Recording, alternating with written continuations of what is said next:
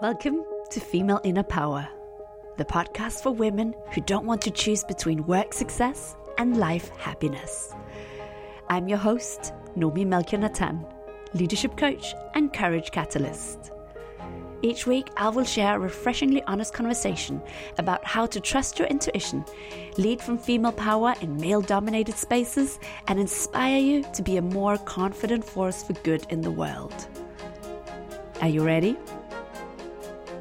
Welcome to another episode of Female Inner Power. Today's conversation is with Sabine Fletchert, who has spent over 15 years immersed in the world of venture capital, private equity, strategy consulting, and investment banking. She's a for-purpose and for-profit investor, a business angel who's delivering social impact, sustainable governance, and financial returns. In fact, she's the co-founding partner at Massawa, and they're the first nurture capital fund to invest in early-stage European founders that are catalyzing mental health and wellness. Not only is it about mental health and wellness industry, but it's also about looking after the founders and making sure that their mental health and wellness is looked after. There's so much inspiration in this conversation. One thing that really stood out for me was how Sabine talks about that as women often don't maybe have a long-term plan of where we want to be in 5-10 years, and then that's totally fine. And if we still want to go places, what then becomes really important is to develop kind of a superpower of turning every situation into an opportunity and really making the most of things and creating opportunities, building relationships and networks. And it's a relatively small section when she talks about the opportunity piece, but it runs through the whole conversation as a theme if you listen carefully. She also talks about how women in male-dominated industries often find themselves people-pleasing at the expense of their own inner power and career direction. There is so much here that I hope will help you reflect on your own world of work and in how you can create opportunities for yourself and being choiceful about what you invest in, whether you are an investor or not. It doesn't matter. We all invest in things with our energy, with our time, with our intention, and also with our money. So loads of inspiration here. So let's take a breath.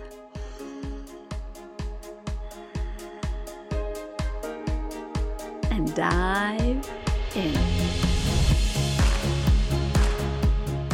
Sabine, welcome to the Female Inner Power podcast. I am really excited to have you here. Thanks a lot, Numi. Yeah, I'm also very excited. Will you start by just sharing what does your life and work look like right now? Yeah, sure. So, as you said, my name is Sabine Fletchert. I'm actually French. I'm based in Munich, after having been in different countries and cities for work.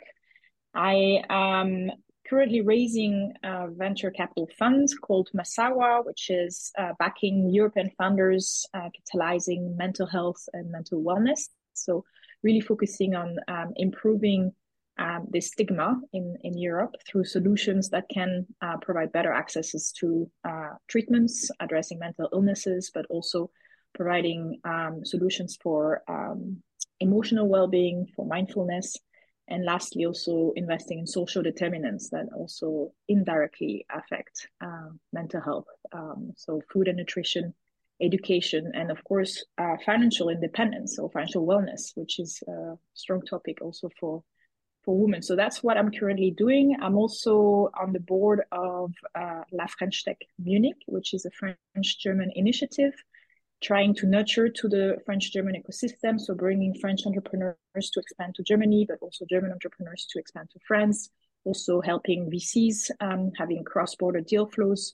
And I'm the vice president there.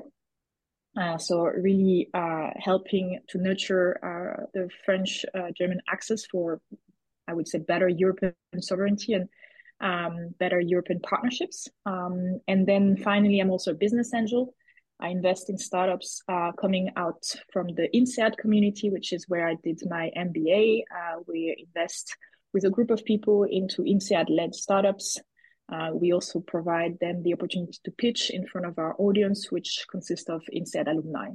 And this is all these three activities are actually quite very synergetic across each other. So always trying to be at the forefront of technology and innovation, trying to see what are the new trends and supporting founders in their journey, because I think this category of people is quite ambitious, and I'm very humble towards their achievements. I think they're doing a great job, and we need to support them.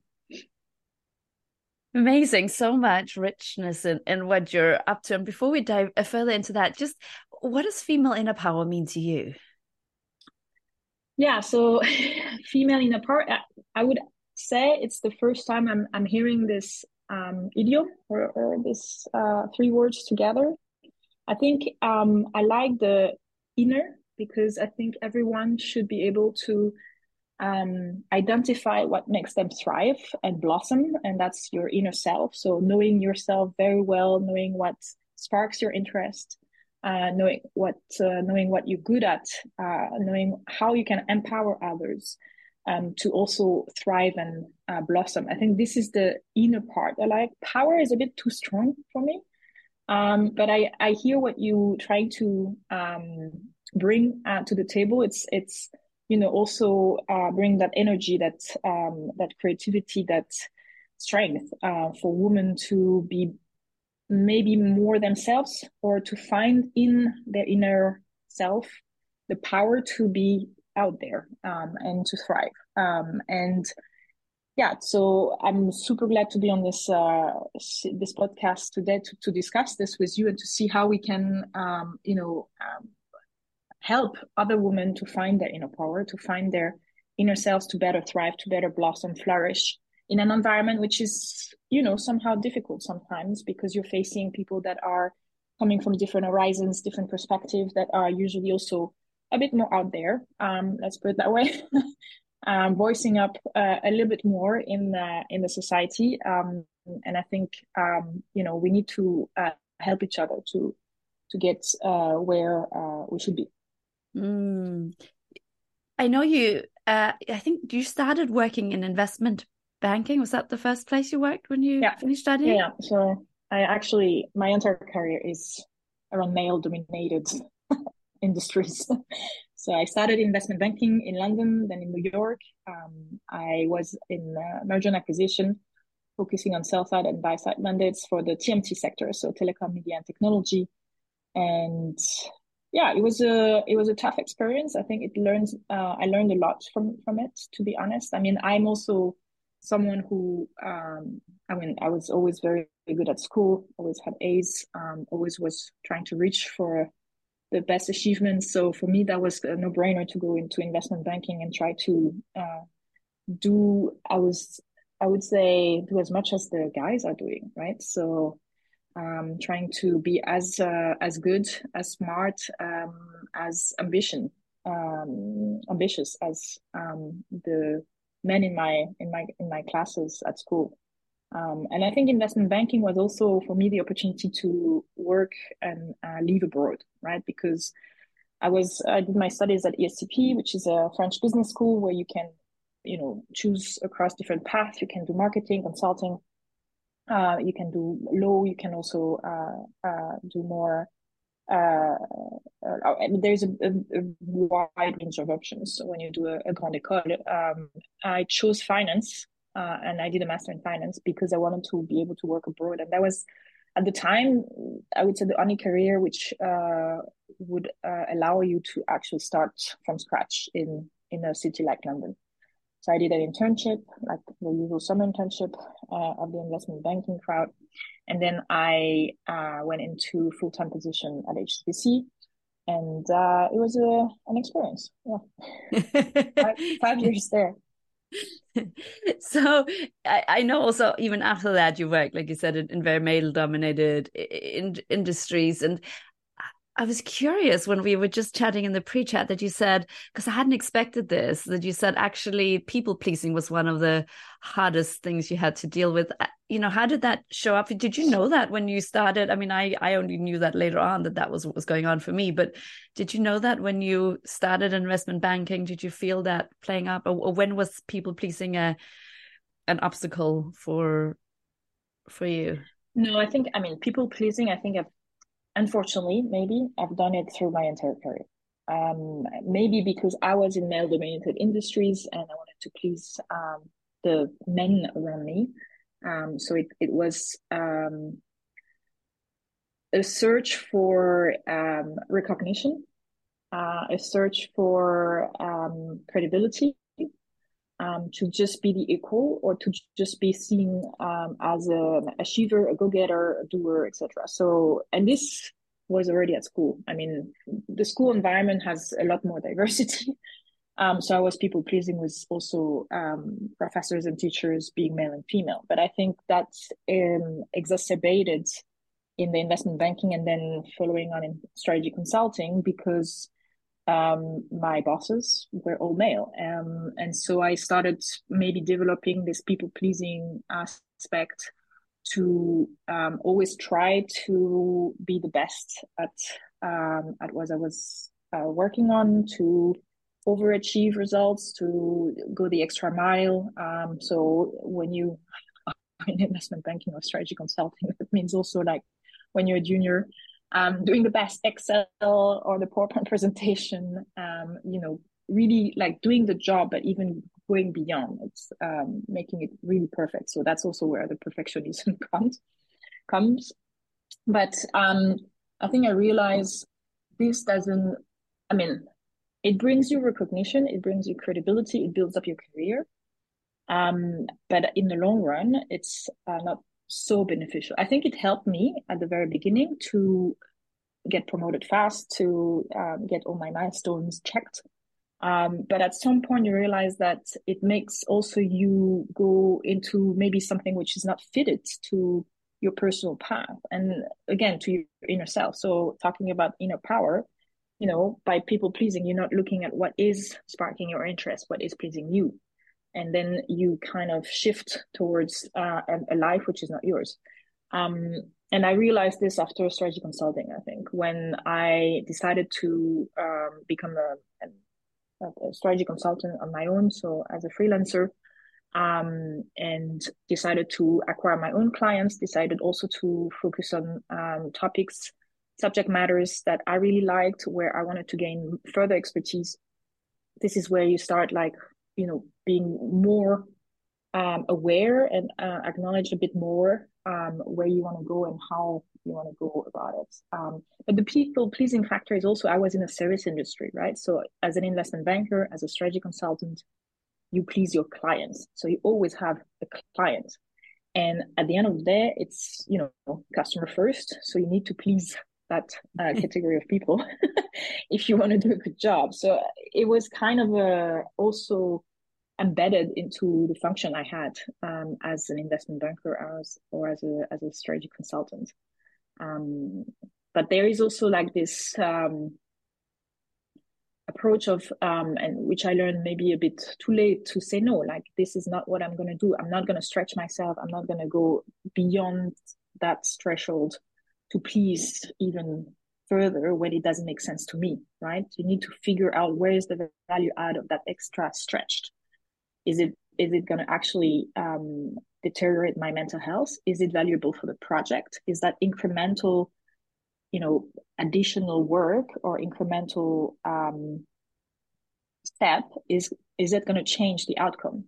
And I think this philosophy, when you start like posing and figuring out, like, is that really worth it? Then you realize that the people pleasing might not be the best option. And so just being aware and being present. And I think this is when I stopped, like after strategy consulting, I was by myself. I was doing consulting on my own as a freiberuflich, as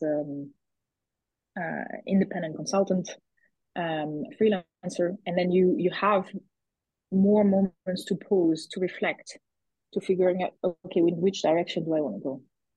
So was that what helped you? Like the moments, the more space, was that when you sort of noticed your patterns more, or was there a specific situation beforehand where you felt that it was damaging your mental health or it wasn't right for you? Like were there specific situations No, I or mean stories? it's just a question of posing. I think it's just a question of having time to reflect on the last 5 years I spent in investment banking, to have time to reflect on the 5 years I spent in strategy consulting. Actually, every 5 years, I'm kind of having this moment of awareness. After HSBC, I went to INSEAD. I did my MBA. That was super intense, so I wouldn't call this a pause. But at the end of the day, you are you are asked to think about the last 5 years and to think about the next 5 years, right? So you have this moment of self development where you start identifying what are the like different moments in your career that brought you here and where do you want to go forward. And then I had 5 years in strategy consulting and I stopped, and I realized they wanted to move me to London. And this is where it, like, I think the trigger event was this: do I actually really want to go back to London? So I was in Munich. I was like, no, actually, I don't want to go back to London. So, and then I quit. And then I realized, okay, now I have time to really think about what I want to do, what sparks my interest. And this is basically the time I spend also meeting a lot of people. So I'm also a very curious person. I'm a very extrovert, so I get my energy from meeting others. But I think this is also something that I really valued, is building up my network and meeting with people with different perspectives, with different types of jobs, functions that could just expand my horizon. Because when you're in investment banking and when you're in strategy consulting, or whenever you've been in the job for more than 5 years, your horizon tends to kind of be limited to what you learn on the job. You don't see, first you are, and that's what also I was figuring out, like you don't think you're capable of doing anything else than the job. Like you realize, where will I be able to learn something new, to do something else, to go to another company and work for a different department? And like you're so limited to the views that you have within your existing job that you don't realize the potential you could have outside of that job. Like when I left consulting and I became freelancer, I was terrified. How am I going to acquire a client? I was in Munich. My German was good, but since I've been staffed all over the past 5 years on English speaking projects in Scandinavia, Eastern Europe, in the UK, my German was professionally non-existent. And then suddenly I was basically by myself and looking out to acquire new clients. And this is where your network helps you, because you talk to people, you explore new opportunities, you also understand what are the different jobs that you could do, like multiple perspective of people that are in these jobs. And then you start like gathering, collecting insights, inputs to explore a new path. And that helped me a lot. I actually find it really interesting how you said to me in some of the questions I asked you beforehand, how that bit of building relationships, you really go there. So even when you already have a job, if you're invited to an interview, you still say yes, and you said that it's an opportunity to meet people. I'm curious, do you have more examples of like how you do building relationships and networks? Because it's something that most of the women I've interviewed here on the podcast have talked about the value of that. But I also think that so many of us are just busy and we don't manage to find a good way. So maybe you can inspire us with some of your stories.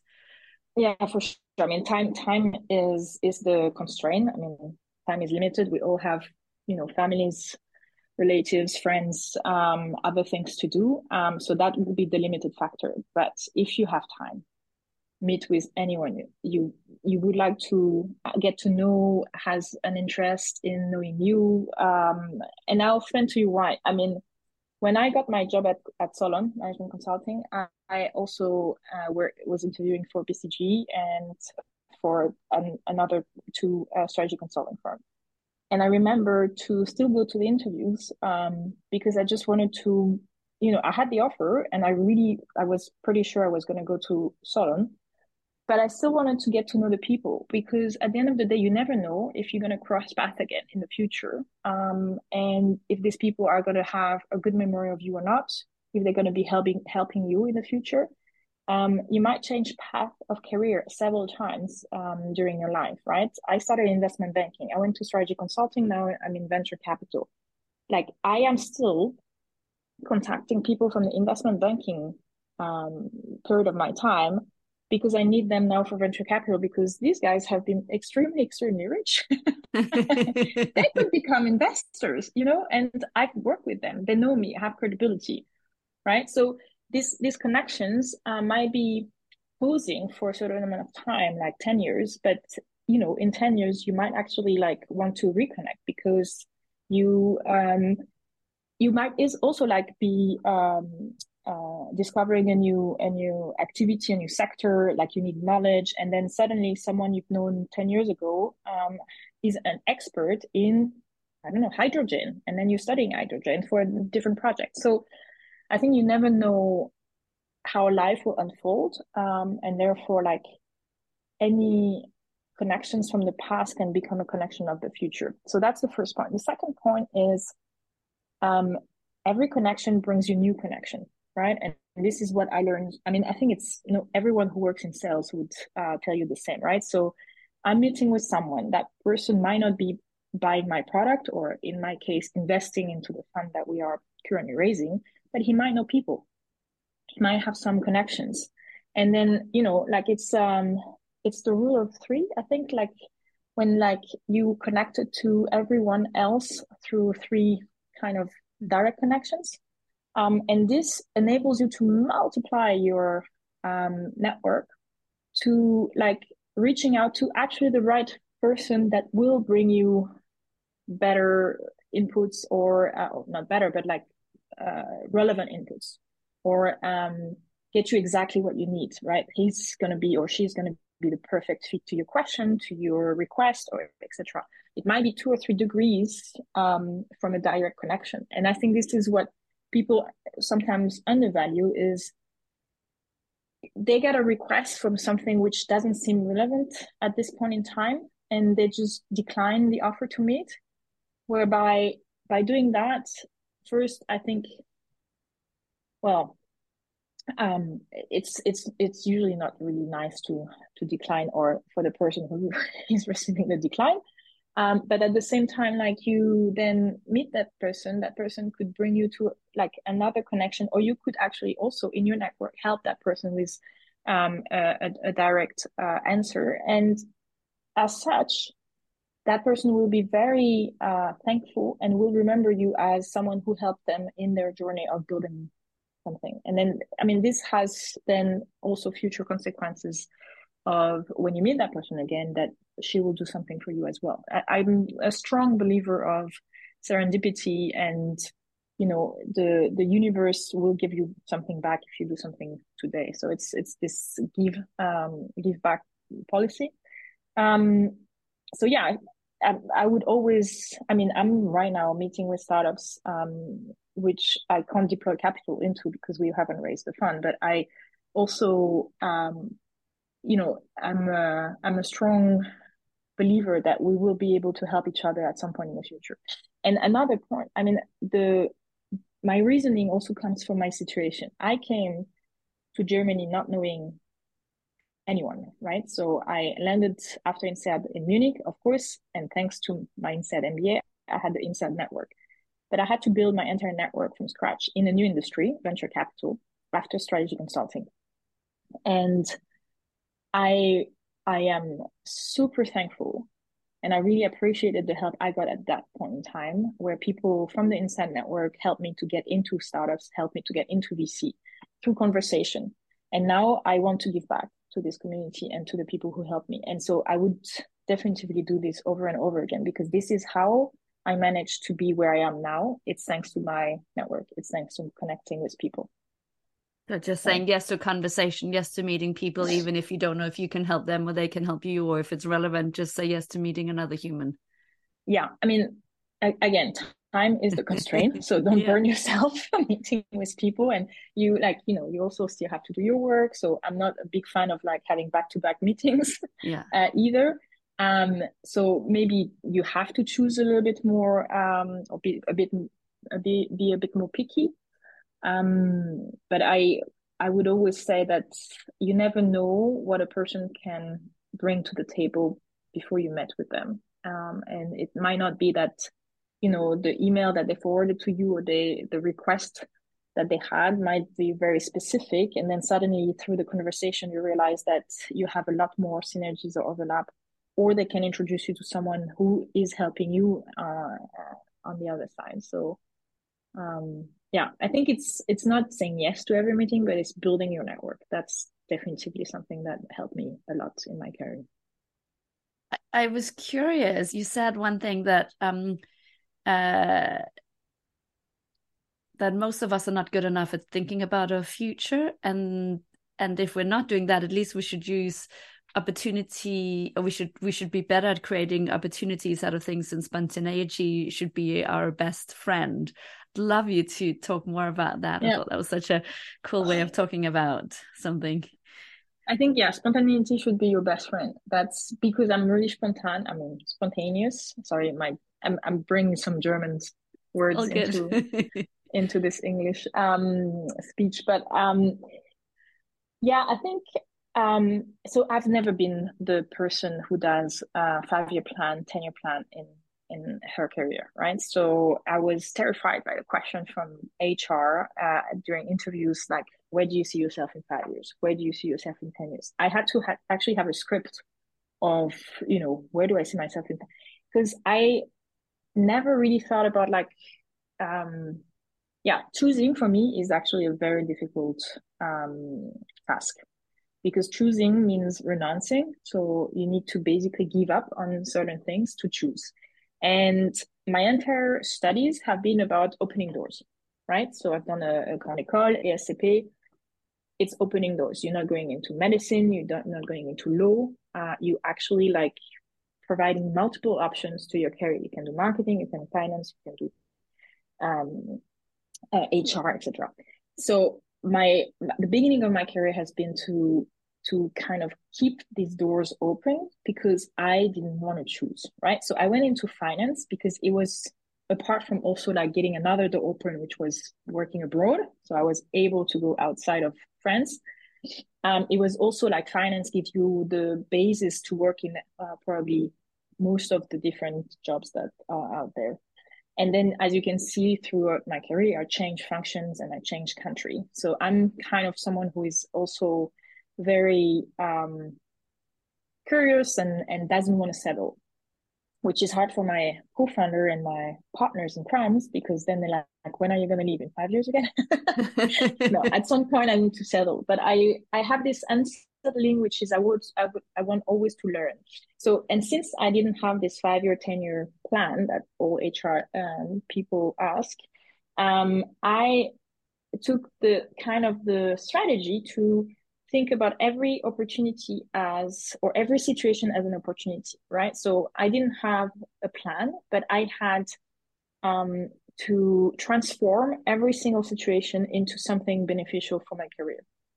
And I think this is, we talked a little bit about it before, about failure, about like things that didn't go the way I expected. I don't think about them as failure. I think about them as learning moment, right? So learning expedition.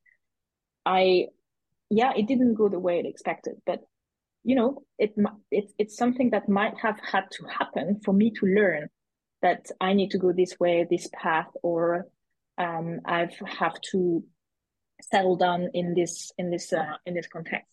So for me, like this remaining spontaneous, remaining aware of what's going on around you, and grabbing this opportunity as they come is super important, and learning in the process, of course. Yeah. Can you give us an example of one time in your life when you've done that? Taking something that maybe didn't look like an opportunity, but somehow gone for it anyway, or create an opportunity where maybe other people would have just gone, oh.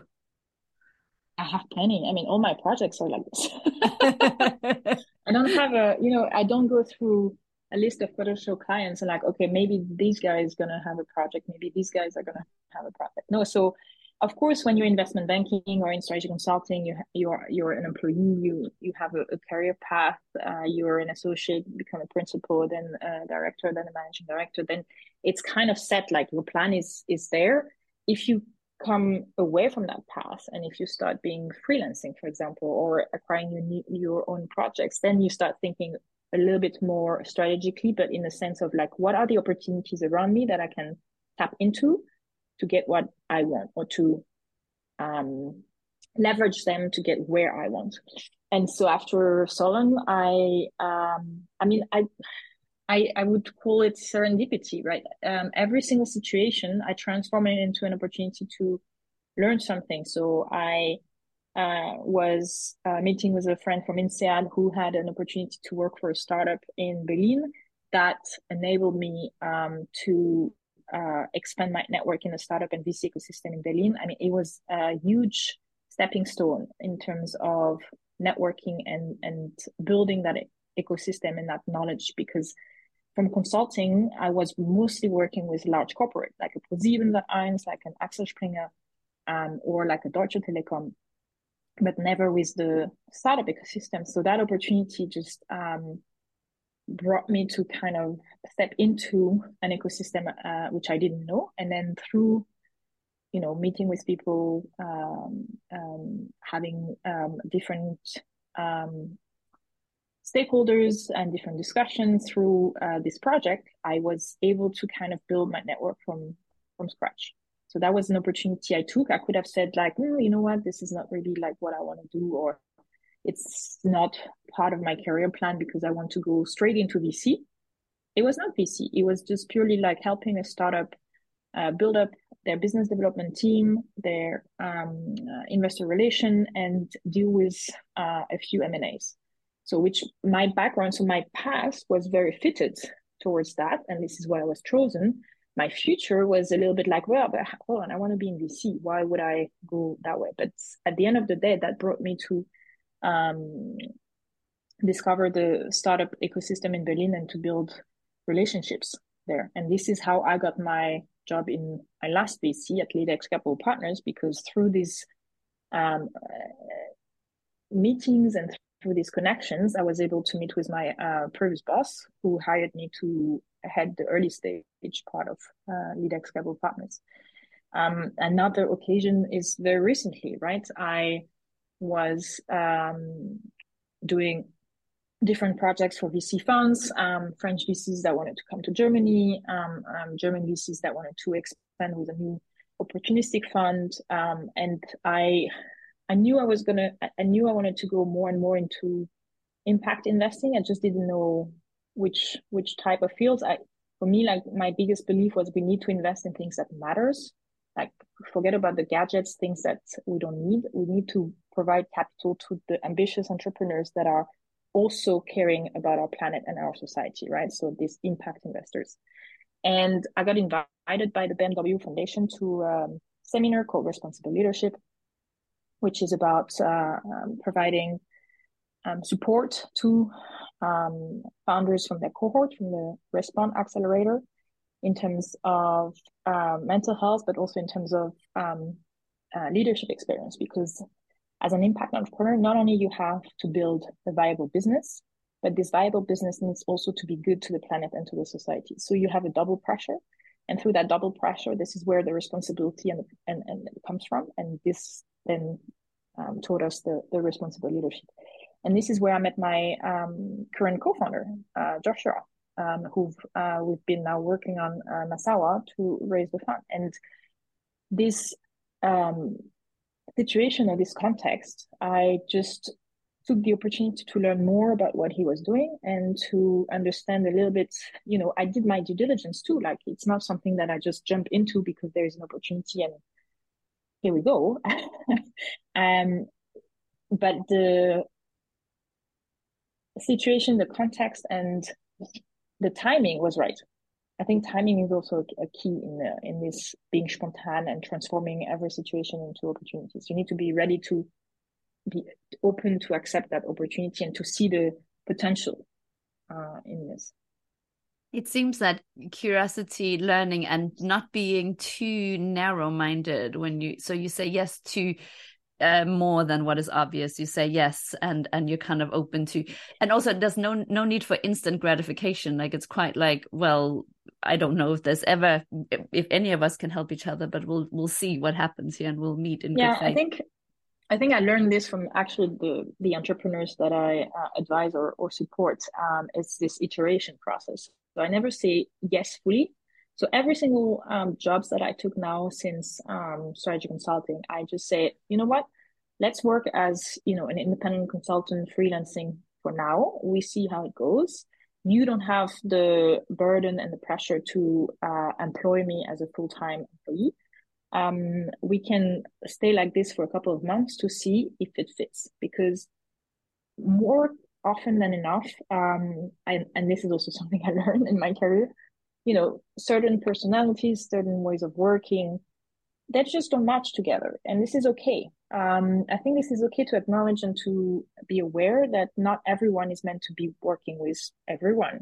And so I'm allowing myself to have 3 months where I iterate this relationship. I try it out. I experience it. And I also give that opportunity to the company or the person in front of me to do the same, so that it's kind of a time where we scrutinize a little bit each other, where we do our due diligence by experimenting our way of working, our relationship. And that for me was essential to keep that spontaneity, that curiosity, to be able to identify exactly, you know, if this new assignment was filling up the gaps that I was looking for. I like it. It's like not a full yes. It's like a yes, but like it's more like a dating yes. Let's date. Let's date and exactly. Let's explore. Let's explore and see how it happens. There is nothing worse than, you know, having to break up with a relationship. So in the dating example with your partner, but also in a professional setting with also your partner, because this is this is emotional. This takes time, and this founders or a partners conflict can really have a deteriorous effect on your mental health, on your self-confidence as well, because, you know, it just puts you down. It's rejection. But at the end of the day, if you kind of transform this rejection into, you know what, it was a good ride, but we're not meant to be together. We're not meant to work together. We learn from each other, but we are not compatible. It's fine. It's not like, for me, just realizing that we're not meant to be with everyone. It's also fine. The same way that I don't think there is only one person that you're meant to be with. It's like this, the one in professional or in personal setting is also a myth. I mean, in my opinion. So there are people that you will get along super well with, others okay-ish. And actually the work you need to do, or the challenge, is to bring the imperfection of the others into more potential. So to tone down maybe the imperfection, to work on and identify, okay, what makes this relationship or working together so magical? The same way with me, I'm not perfect, right? I have attitude. I can be pretty go-getter in a blunt way. You know, I set deadlines. You know, I'm, you know, in different constellation, I'm more the bad guy, and my co-partner or my co-founder is the good guy. And this is how we work. And actually, that's the best combination ever, because we complement each other. My imperfection is perfection, and his imperfection are my perfection. He's very visionary, not process oriented. I'm giving him deadlines. I'm like a doer. So we need this by, etc. Because otherwise we just dream. So finding this combination. So first one, realizing that not everyone is meant to work with everyone, and that, you know, there are matches that just won't get the better of the two of you together.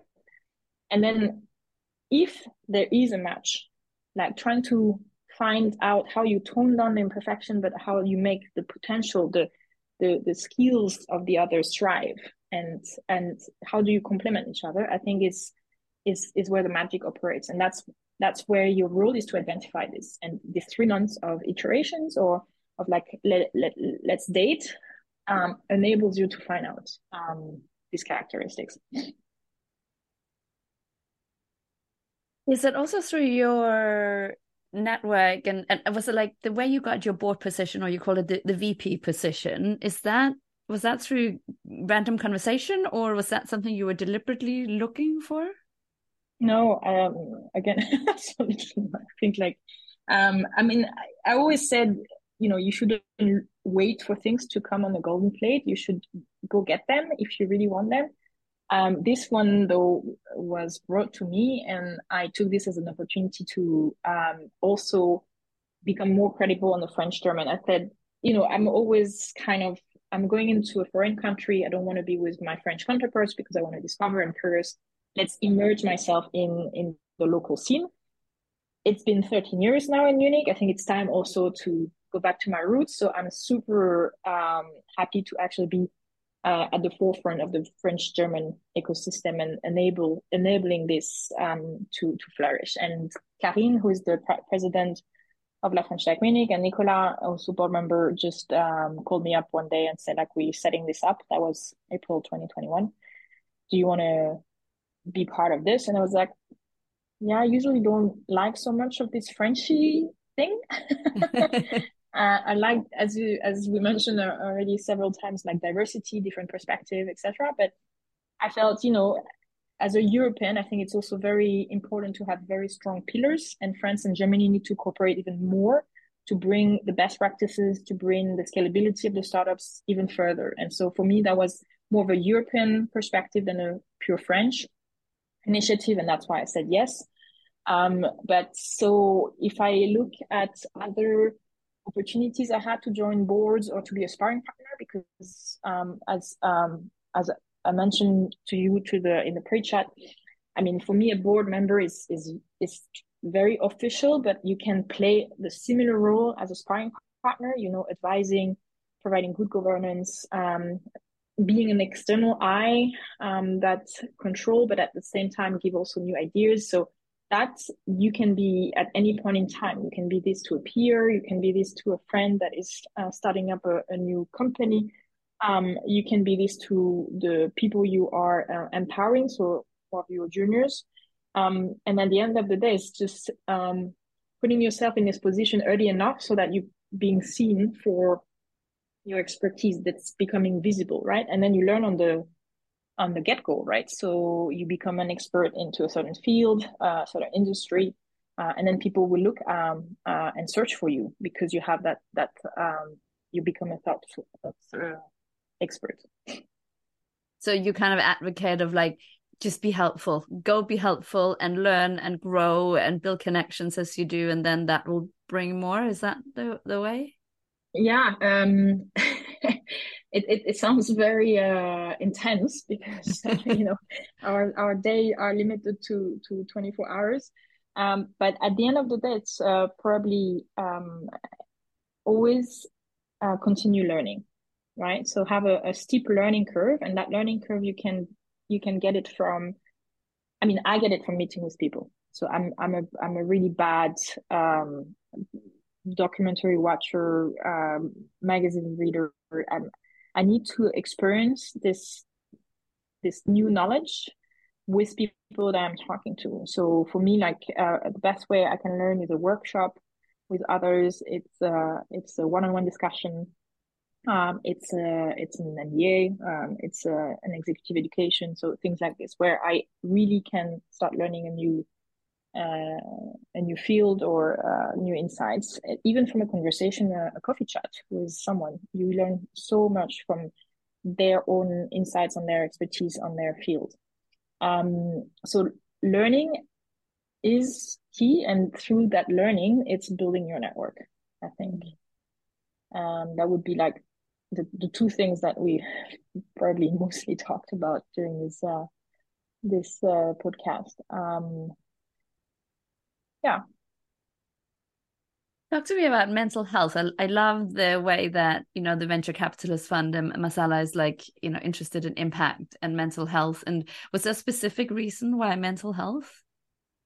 Yeah. So At Leadex Capital Partners, I was managing a portfolio of 70 companies, and we were the first institutional investors, and COVID hit, and we were focusing on food tech, right? So the entire solutions for food systems, from agriculture tech to supply chain and logistics, all the way to the distributions in restaurants, retail, at home, etc. So when COVID hit and you have a portfolio which is entirely exposed to this field and this industry, that hurts quite a lot. And I, as a VC, I felt really hopeless. I felt I couldn't help them. My only involvement or input would have been to provide capital, but our main limited partner, our main investor, decided also to stop down investing. So we were shutting down basically the venture capital fund. And I really felt that as an investor, I have also certain responsibility towards my founders and my entrepreneurs to help them out beyond just the capital. And that's where I try to provide some help on the more soft part of the journey, because I'm super humble towards entrepreneurs. I find that they have such an difficult journey with ups and downs, with hiccups, and we as investor, it's a relationship that lasts for a long time, right? So almost 10 years. We're there also to support them, to accompany them during their journey, and our role is also to be there in the good but also in the bad moments, and to support them. And so that's where I started feeling like I want to be, my value add should be just more than providing capital, but it's also being a sparring partner. And a sparring partner is there to provide a different opinion, but also to encourage, to support in bad times, to provide ideas and to control, so that also things, are not totally out of hand. And then I met Joshua, and Joshua was setting up Massawa, which was not only focusing on backing these European founders that are catalyzing mental health and wellness, so building solutions in that field, but also building what we call a nurture capital approach, which will support also their entrepreneurs with their mental health.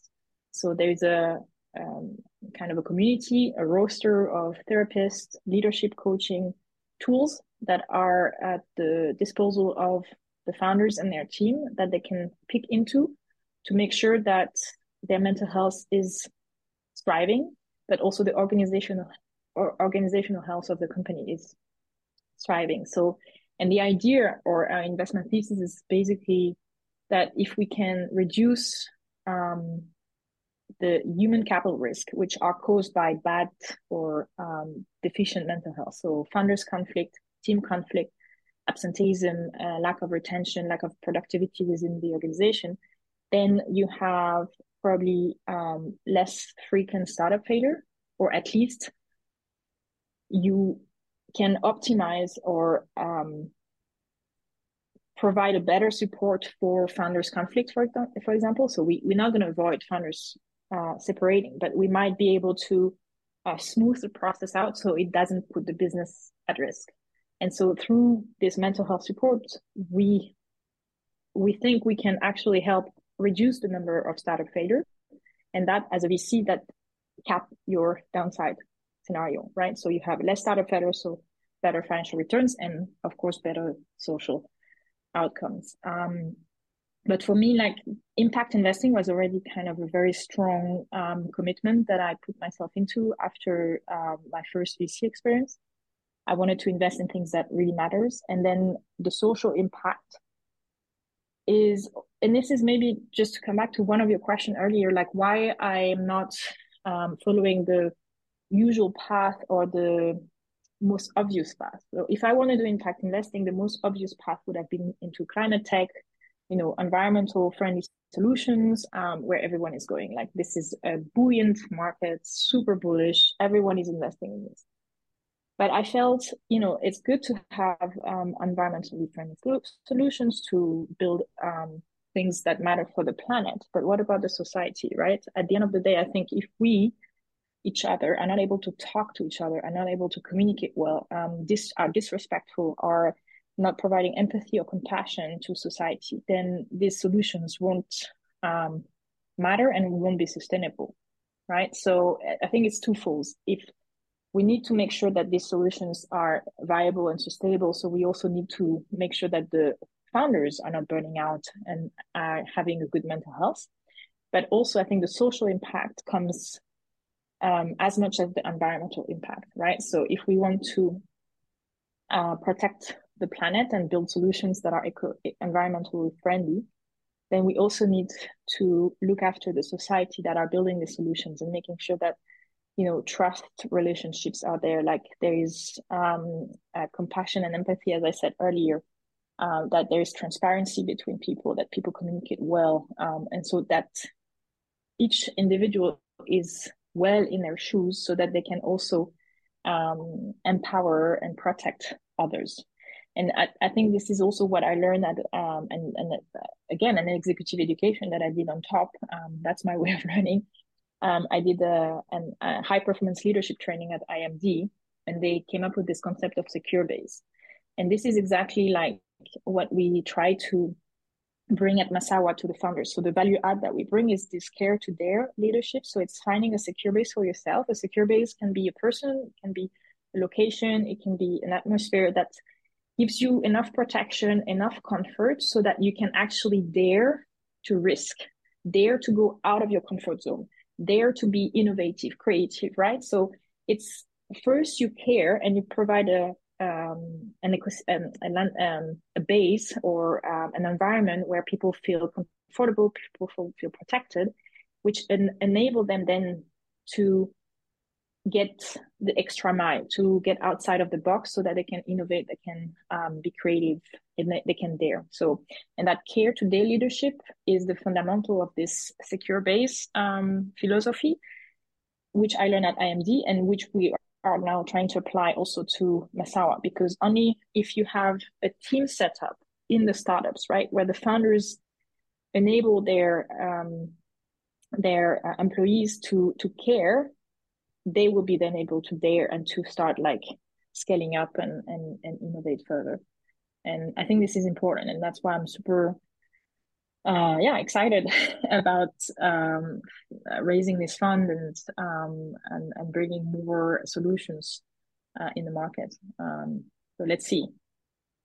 I love not only, you know, the courses that you're investing in, but also that sense of that the values go all the way through, that we invest in mental health, for example, but we also want our founders to have their mental health invested in. And the whole way we do business is about it being, you know, a good base, like where we care for everyone. So that bit of, it's not just about the money. It's not like that's an unsustainable, unrealistic and unhelpful way to go about it. And it's much more that a win for the people, a win for the planet, a win for the long term, a win for the future, rather than just win for the profits. So much broader to look at it. Yeah, exactly. We're coming towards the end of our conversation. I have one more question. Before we get to that question, if anyone wants to get in touch with you, what's the best way to find out more about you, about Masawa, about everything you're up to? So I'm pretty responsive on LinkedIn usually, so you can reach out to me there. Please provide a certain message so I can get a little bit of the context, because just an invitation to connect doesn't really bring me to know who you are and what's the kind of the role I should play in your request. So that would be LinkedIn, and otherwise I'm also available if it's related to Masawa at email sabine@masawa.fund. If that's related to mental health of the founder, venture capital. Beautiful, thank you. So, final question: if you were to give 3 pieces of advice to any woman listening here who might be excited to do some of what has worked well for you in terms of opportunities and network and anything, what 3 pieces of advice, and doesn't have to be restricted to that, what 3 pieces of advice would you love to give to anyone listening that you've learned through your journey? Well, I think we discuss at length the learning curve. So, you know, at any point in time of your career, I think there's always some opportunity to learn, and that learning experience can can come from anywhere. It can be a workshop, as I said, or an executive education, but it can also be coming from the people around you. And I would encourage women to go out there and meet people, because that provides also a multiple different perspective, and meet people outside of your comfort zone, right? So from a different field of activity, from a different social class, from a different country, so that you understand also how things are done in a different setup, or in a different industry. So I think this is for me like the two main outcomes, especially of our conversation. But if I also want to add one more that we didn't discuss much, but it's also find your secret sauce. Who are you? You know, like what exactly sparks your interest, and where do you want to go? I don't think you can do this at the very beginning of your career, because you're still searching for yourself and you're exploring and you're trying to discover. But at like the mid time of your career, it's also like finding, instead of people pleasing, please yourself. What exactly is pleasing you, and make that like your mantra, so that you can really also identify the right people, the right directions, the right learning experience that you need to get to kind of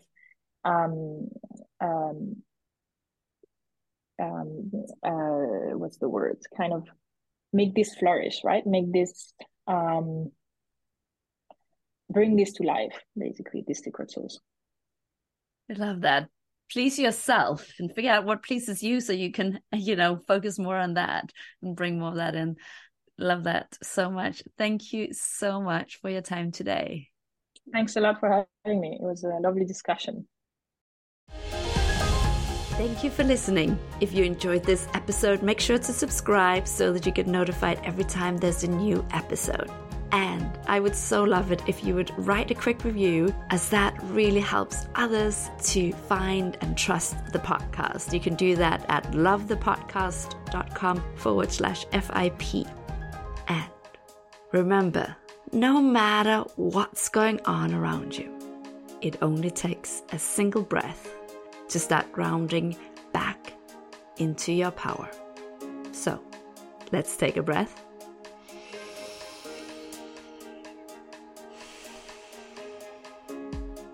Feel your power and go spread the magic.